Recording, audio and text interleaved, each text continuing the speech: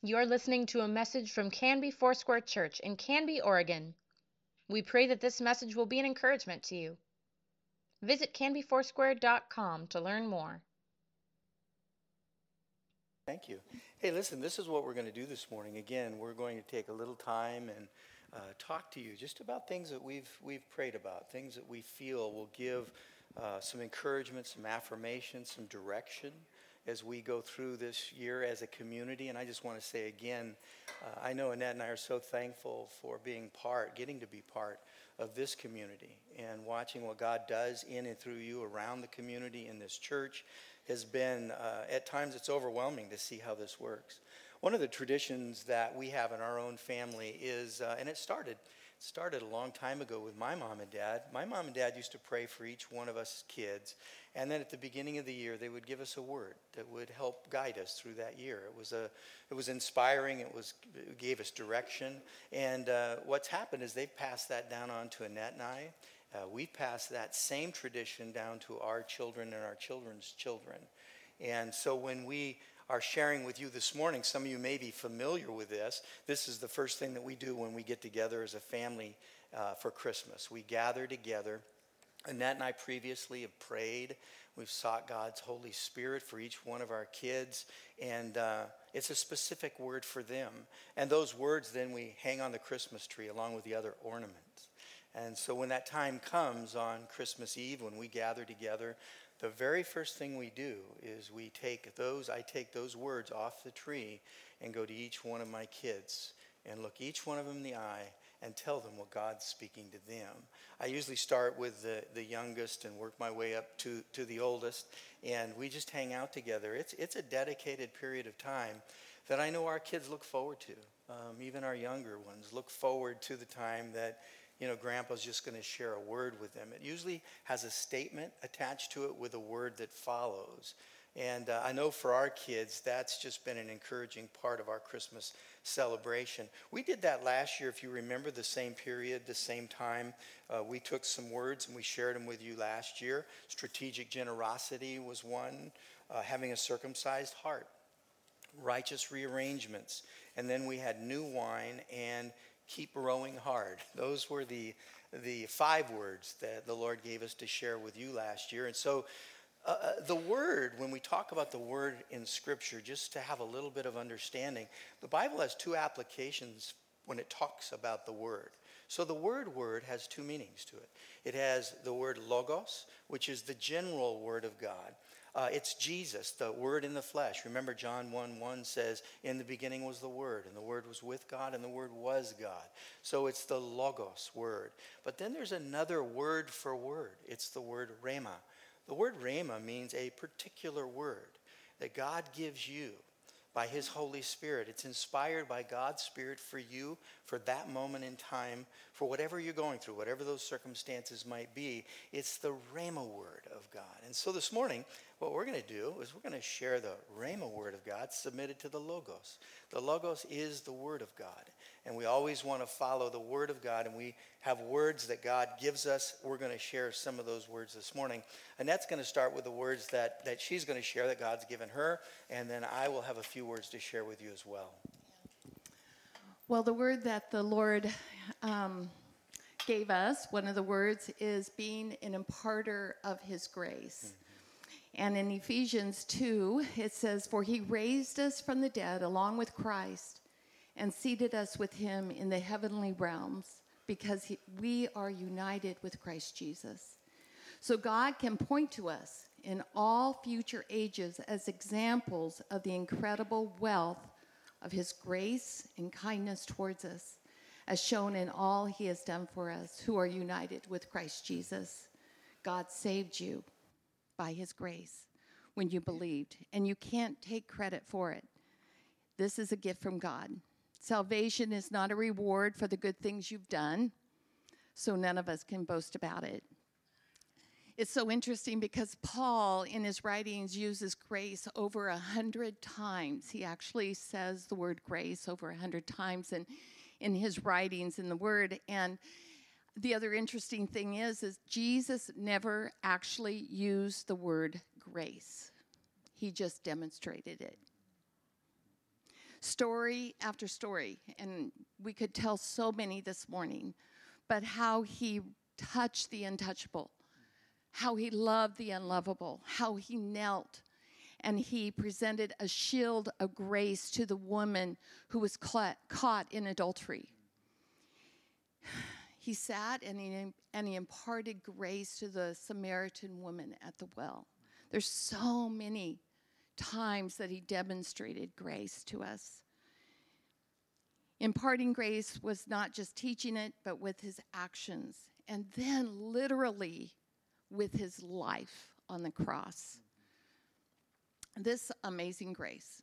We've heard that, and it's one of those things that grace is a word that we've heard so many times. Especially if you've been in a church community, but even in the secular world, we hear grace. But grace is so much, there's so much weight to that. And there's nothing normal about it. There's nothing average about God's amazing grace. It's astonishing, really. Undeserved, and yet we've experienced it over and over in our lives. It says in Ephesians that when we were dead in sin is when God started loving us. He did not wait until we were lovable. He loved us even when we were dead in our offenses, violations, our immoralities. We could not provide anything lovable to him, and his grace was extended to us. God touches us, and then he heals us with his grace. God will never stop dealing with us. Never, ever. It says in Ephesians also, it's his incredible wealth of his grace, the incredible wealth of his grace. So it is with grace that God has so much grace. It's everything that you would ever need, ever want. It will never, ever run out. One way to see the greatness of the grace of God is to see how he practically begs us to receive it. You know, if we give a gift to somebody and they refuse it, we're likely to be, okay, you don't take it and leave them alone. That's not the way God is. God does not do that. Even when we refuse his mercy, he reaches into his storehouse of grace, his treasury of grace, and he persists that we take it. There are seemingly impossible situations in our life that often leave us hanging with our mistakes, our insecurities, our resentments, but no sin or bitterness is too deep for God's grace to transform our lives. We are called to be imparters of his grace. John 1 says, from his abundance we have all received one gracious blessing after another. For the law was given through Moses, but God's unfailing love and faithfulness came through Jesus Christ. Until you have experienced grace, you don't really understand grace. But the good thing about that, today in this room and those who are listening online, all of us have experienced grace. Otherwise, you wouldn't be here. You wouldn't be listening. We have experienced grace. And every one of us are partakers of grace. We've been rescued. We've been restored. We've been forgiven. It's simply not possible without the grace that was poured out on the cross. So, how do we become imparters of his grace? I've certainly been a recipient of his grace. I have received grace. So now how do I impart grace?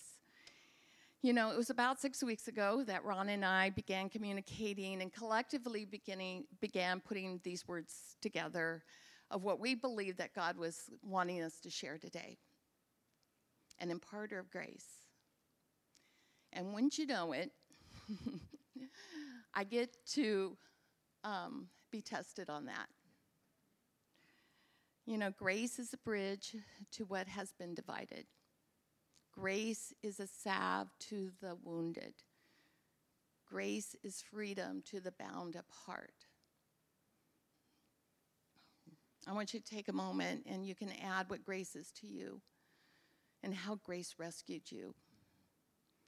and the grace you need in the situation that you're facing right now. You know, whether it's with your spouse, your ex-spouse, your kids, your grandchildren, your employer, the people that you work next to, your neighbors, and certainly the grace that we need, that I need for my confused, hurt, and sometimes very angry heart. It's not easy to receive grace, and when we know what we have done. But I think it's going to be, well, if I'm going to be honest, it's much harder to give grace when someone has done something to us. I like the idea of grace, but now I'm asked to give grace. Now grace isn't so amazing to me.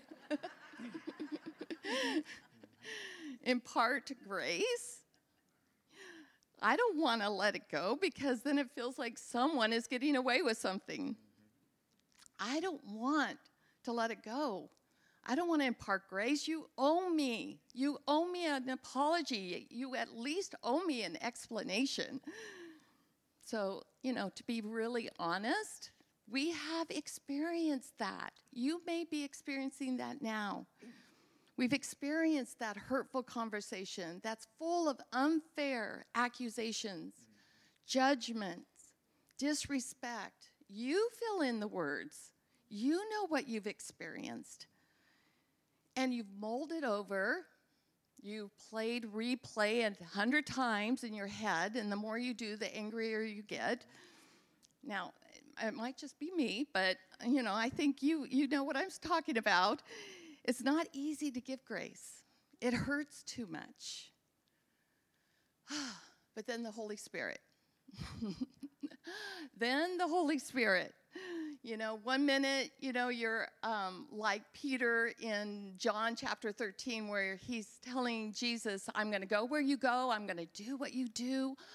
I'll even die for you. And then you get hurt. And then you're like Thomas in John chapter 14 that says, I have no idea what you're talking about. Imparter of grace, I have no idea. No comprende. I don't get it. The text that you want to write, the retorts you want to say, the defense you want to give, the posts that you want to make. And the Holy Spirit restrains you. He has restrained me. It's not easy. The Holy Spirit doesn't just make you dance and speak in tongues. He also makes you shut up, apologize, and examine yourself. All those things are necessary as imparters of his grace. I didn't say it was going to be easy. Ephesians 4 says, get rid of all bitterness, rage, anger, harsh words, and slander, as well as all types of evil behavior. Instead, be kind to each other, tender-hearted, forgiving one another, just as God, through Christ Jesus, has forgiven you. Let's be real here. Receiving grace and imparting grace takes more than I humanly have. Remember, it's amazing grace. There's nothing normal or average about it, and it's a process. 2 Corinthians 13 says, the amazing grace of the Master Jesus Christ, the extravagant love of God, the intimate friendship of the Holy Spirit be with you all.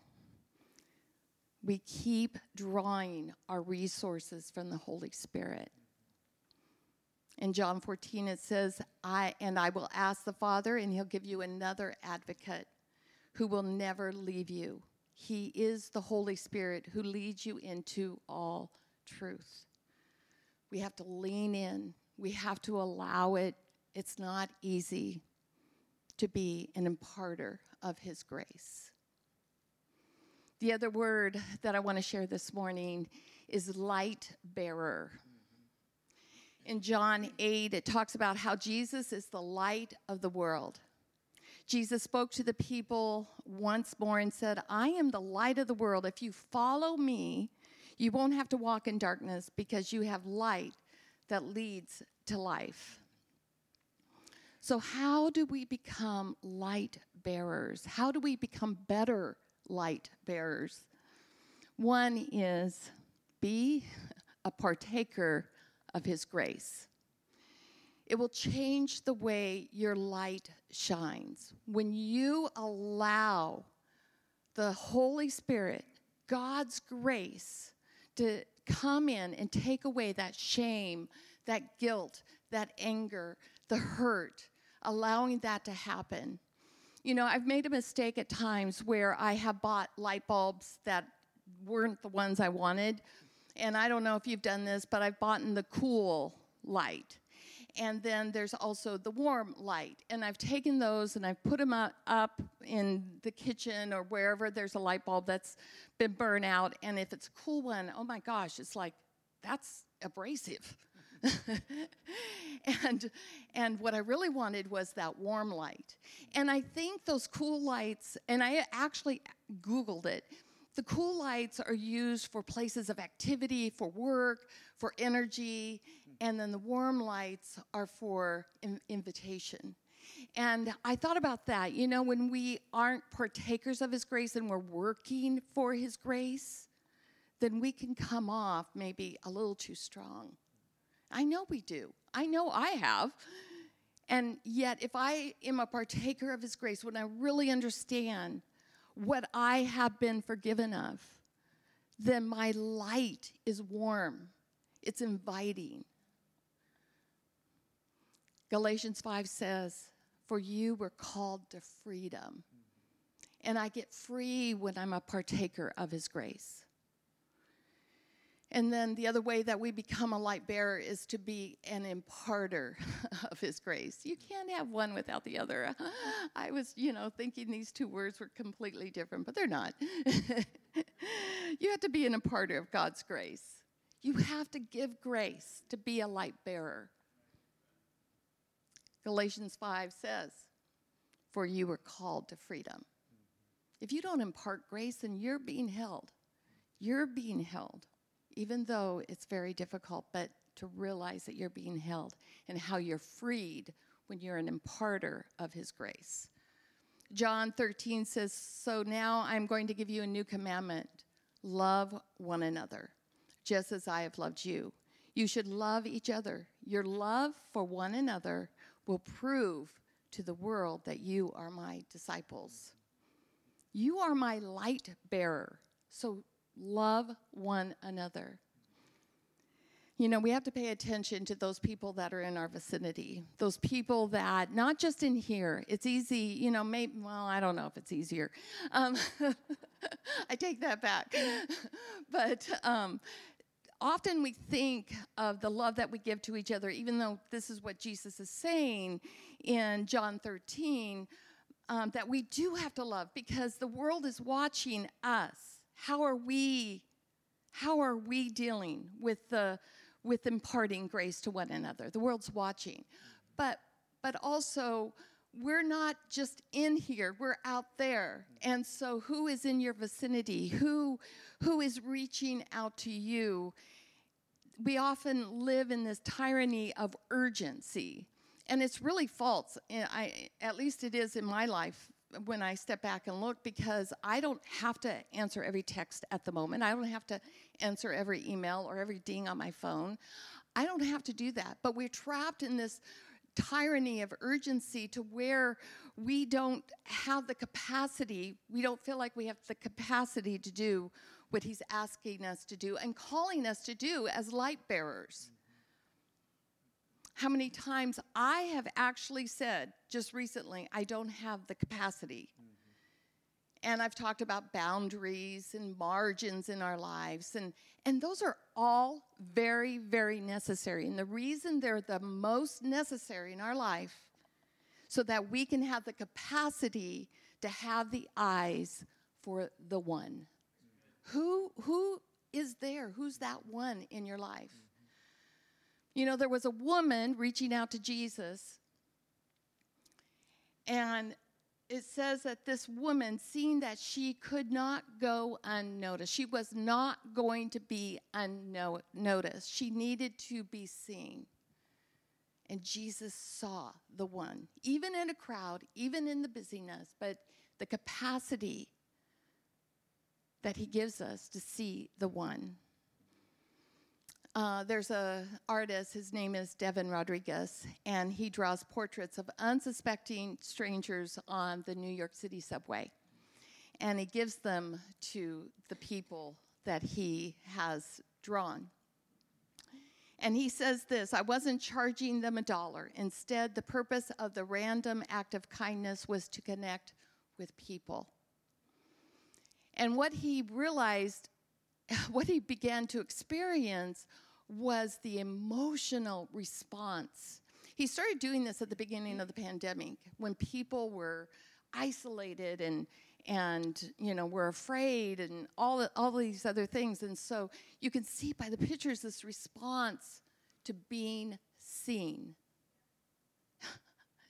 He was showing people that he saw them. There's something powerful about being seen. There was a comment on, when I was reading the article from this woman, and her comment was, I'm crying. Devin Rodriguez must be a highly evolved soul. And I thought about that. We can be highly evolved souls as well. We have to recognize that our smile speaks volumes. Our kindness is balm. Your life is lived as an example. You know, it could be as easy as giving up a parking spot, letting someone go in front of you at the grocery store, holding a door open. There's so many ways. And you know what? It may not change their life, but it's going to change yours. Mm-hmm. It's going to change yours. You're going to become a highly evolved soul. Mm-hmm. So I want to finish with these two words, with this simple prayer that we can pray. And I'm not going to even ask you to bow your heads, but would you just agree in your heart, Jesus, give me eyes for the one. Let me see people the way you see people. Amen. Amen. Amen. Thank you, Annette. Did you notice something happened here when she was sharing? I started to squirm a little bit because it affects me. But then you notice when she said it's easier in this room, and she said, no, I take that back. She looked at me, folks. She was looking right at me when she did that. So you're all easy. It's the guy sitting next to her that's not so easy. But to hear those words, really to know that we are imparters of his grace, that we are torchbearers, and those words really do go together. The Lord's given us two more words, and these two words go together as well. And the word that I want to share with you, the first word that I want to share with you, has everything to do with who we are in Jesus Christ. In fact, the word is identity restored. Identity restored. I want you to hear that word. I want that to just sink in for a little bit. And here's what I mean. Satan's attack on the identity of believers today, especially on our youth, is diabolical. He's on a rampage, and you can see it and you can feel it. You see, if the enemy can chip away at who God says you are in Jesus Christ, he's chipping away at your very core. He's chipping away at the image of God that you've been created to be. He says, in my image we were created. All of us were created. And I see this strategic attack of the enemy going after individuals, going after the body of Christ, making us in some ways believe that we're something else. We're not something else. We are Jesus followers. That is our priority. That's who we are. God has called us to be followers of Jesus Christ. And listen, if the enemy can get a hold of your identity, he can take you where he wants to go with you. So why does he do that? Because our identity in Jesus, again, is the core of who we are. If the enemy can steal the essence of who God has made you to be, he steals the image of God in us. You see, there is something very holy and sacred about following Jesus Christ and bearing his image. We are image bearers of Jesus Christ. And I think after the last few years that the Lord's saying to me, I know to me for sure, our identity needs some work. Our identity needs to be restored. because of all the other things that we might have thought we were, and maybe we still think we are. So how does the devil do this? How does he come in and lead us in another direction? Well, it's the way that he's always done it. He lies. He tells you lies. He disrupts our God-given identity with lies. In Genesis chapter 3, remember what he said to Adam and Eve, hath God really said? See, what he was doing immediately, he was going after the imprint of God on their own lives. He was going after their soul. He was coming after that. He was trying to disrupt that. His lies aren't blatant. They're not blatant lies. They are bended truths. And this is where we need to have a heightened sense of awareness of God's Holy Spirit giving us the direction that we need every single day, even for the one that we come in contact with, that the Lord is asking us to speak to or share with. We need to be imparters of his grace. We need to be light bearers. We need to have our identity found in Jesus Christ. That identity God is up to. He wants to heal that in us. He wants to take the brokenness and he wants to heal it. Listen, the enemy knows that when you treat a lie like it's the truth, it behaves in your life just like the truth. What we're talking about here is the foundation. It's the grounds of spiritual warfare. That's what we're talking about. And never before have I felt this engaged with praying and spiritual warfare and what God is up to, because the only way that our identity in Jesus Christ is going to be whole, the only way that it is going to be restored is through spiritual warfare. Do you know what's at stake every time there is a spiritual battle? What's fought over when you think about it? It's your identity. It's who you are in Jesus Christ. Just think about the questions the enemy may bring your way or the temptations he may bring your way. He's coming after who you are in Jesus Christ. Paul always repeated who he was in Jesus Christ. By the way, he would repeat over and over, I'm a bondslave of Jesus Christ. I'm a servant of Jesus Christ. He wanted everyone to know that he was following Jesus Christ and his identity was found in Jesus Christ. When you go back to Genesis chapter 3, if you think about what's happening there, the one that was perpetuating the lie, we know it was Satan, disguised as a snake, a serpent. I've thought about that a few times, and I realized that if you have a garden, snakes are not that unusual. There's snakes in the garden. We don't like them, but they're there for a reason. We see snakes in the garden. A snake belongs in the garden. The devil always shows up looking like he belongs. Always. He always shows up like he is wanting to make sense. Hath God said? Every lie of the enemy is an attack on the image of God in you. Think about the things that have been repeated by the enemy over and over again, and again, especially targeting our young people. You are worthless. Addressing their value even in this life and family, their place in our society, in our homes and relationship. There's another one that I've heard, and that is God made a mistake when he made you. Questioning their very gender and who they are. God made a mistake. Or how about this? You're not enough. See, all of this is designed to bring shame into our lives and to tear down the identity that we have with Jesus Christ, the relationship that we have with Jesus. Today, there are many voices that are telling us who we should be. Our school system is telling our children who they should be. Our society is telling people who they should be. Our politics are telling us who we should be. What is God's response to all of this? The only way that I can communicate this to you is that he's jealous for you. He's jealous to have a relationship with you. He's jealous for you to listen to him and take your cues on who you are from him. Not from society, not from the schools, not from our politics, but from him. Who you are in Jesus Christ. It is fundamental today. But we're having to circle back and talk about this. And by the way, we're going to do a series in this in September. And you know who else is going to do this with us? Our children are going to go through 1 year of who they are in Jesus Christ. They have to know who they are in Jesus Christ. That's what will stand up. That's what will repel the temptations, the statements, the words of the enemy. God is jealous for you. Listen to what 1 Peter chapter 2 says about who we are. But you're not like that, meaning the world, these other places that want to inform us. For you are a chosen people. You are a royal priesthood. You are a holy nation, God's very possession. As a result, you can show others the goodness of God, imparters of his grace. For he called you out of the darkness into the wonderful light, bearers of light. Once you had no identity as a people.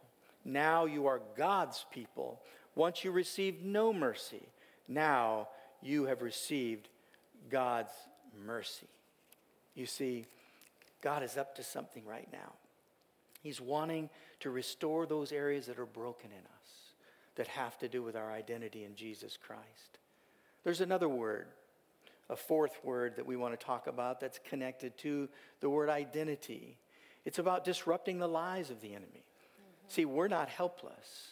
We're not stranded in this world. We're not stranded in our relationships. He's given us weapons. He's given us tools to use in combating the enemy that comes against us, the lies of the enemy. Even more, this is about taking back what the enemy has taken. Have you felt like in the last few years you might have been robbed of something? Something internal? Sometimes I look at my own heart and I wonder, I used to be nicer than I am today. I used to be softer than I am today. I used to be kinder than I am today. Lord, this is all of who you want me to be. Would you restore that in me? I need to take back the ground that either I gave up or was taken, but I need to take it back. Either way, I got to take it back. So the word that God has given us connected to identity is stand fast. In Scripture, stand fast doesn't mean just to hold your ground. It means that, but it also means take ground. Take ground. Go after what has been taken. And the weapon, our weapon, is prayer. And that's what I want to encourage today. Our weapon is prayer. The kind of prayer that I'm talking about goes after a particular target. Listen to this. These are lie-seeking prayer missiles. That's what we're talking about. See, the picture I've had in my mind praying for this time together is that very picture, that the enemy sends off a lie bomb and he wants it to hit one of our kids, or he wants it to hit our marriage, or he wants it to hit us individually, speaking to us a lie, that you're not worth anything, that you're a mistake, all of those things that the enemy drops like bombs on us. Listen, we've been given this weapon called prayer missiles, and you go right after that and you intersect that lie of the enemy. You have been given a weapon to intersect the lies of the enemy, to deflect them, to destroy them, to ruin them. Now listen to what Paul says to us in Ephesians chapter 6, verses 10 through 12. He says a final word, be strong in the Lord and in his mighty power. Put on the whole armor of God so that you may be able to stand fast, stand firm against all strategies of the devil. For we are not fighting against flesh and blood enemies, but against evil rulers and authorities of the unseen world, against mighty powers in this dark world, and against evil spirits in heavenly places.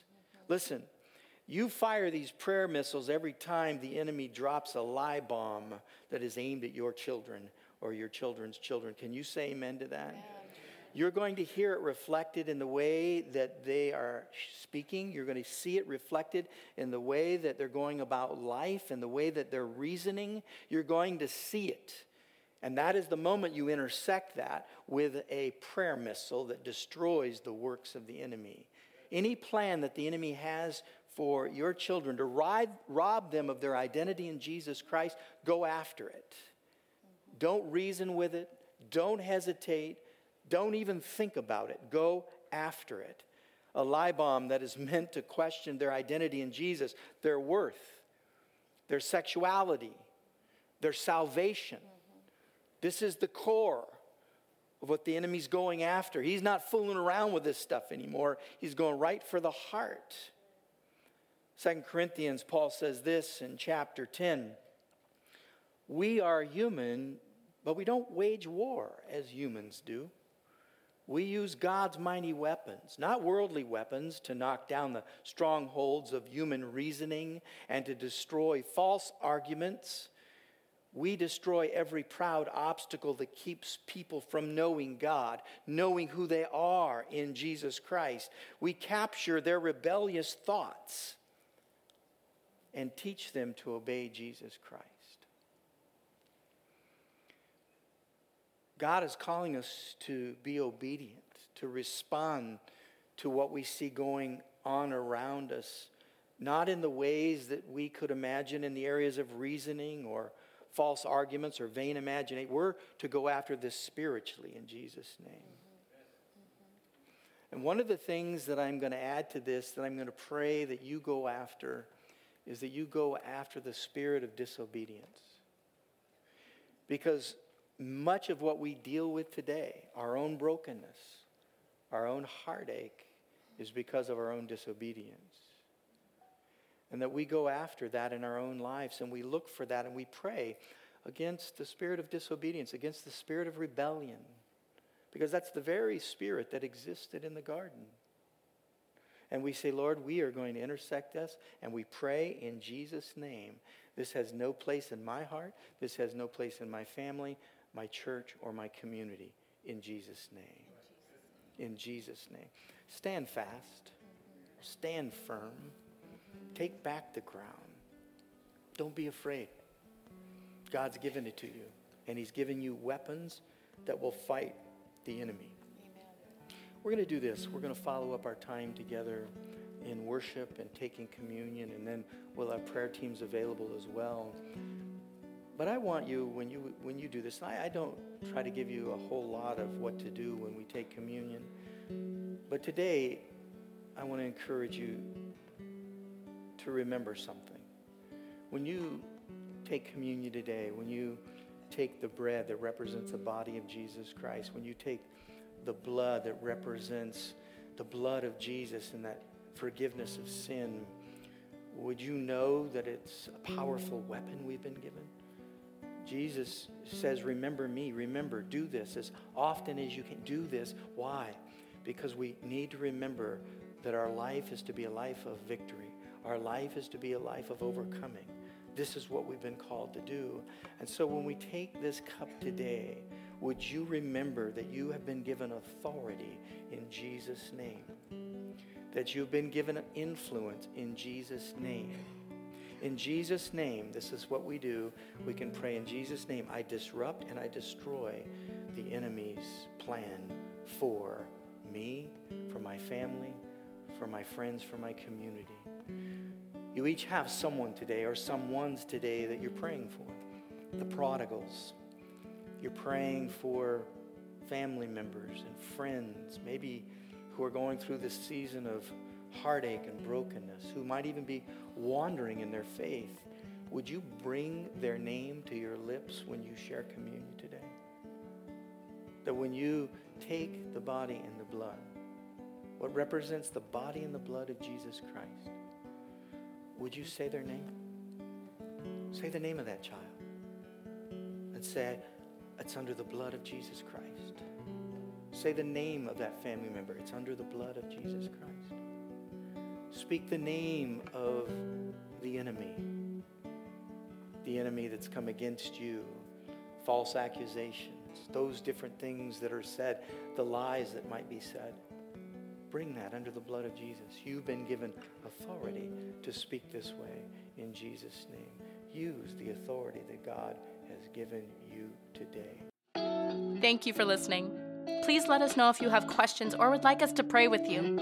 You can contact the church office most weekdays at 503-266-4444 and anytime through canbyfoursquare.com.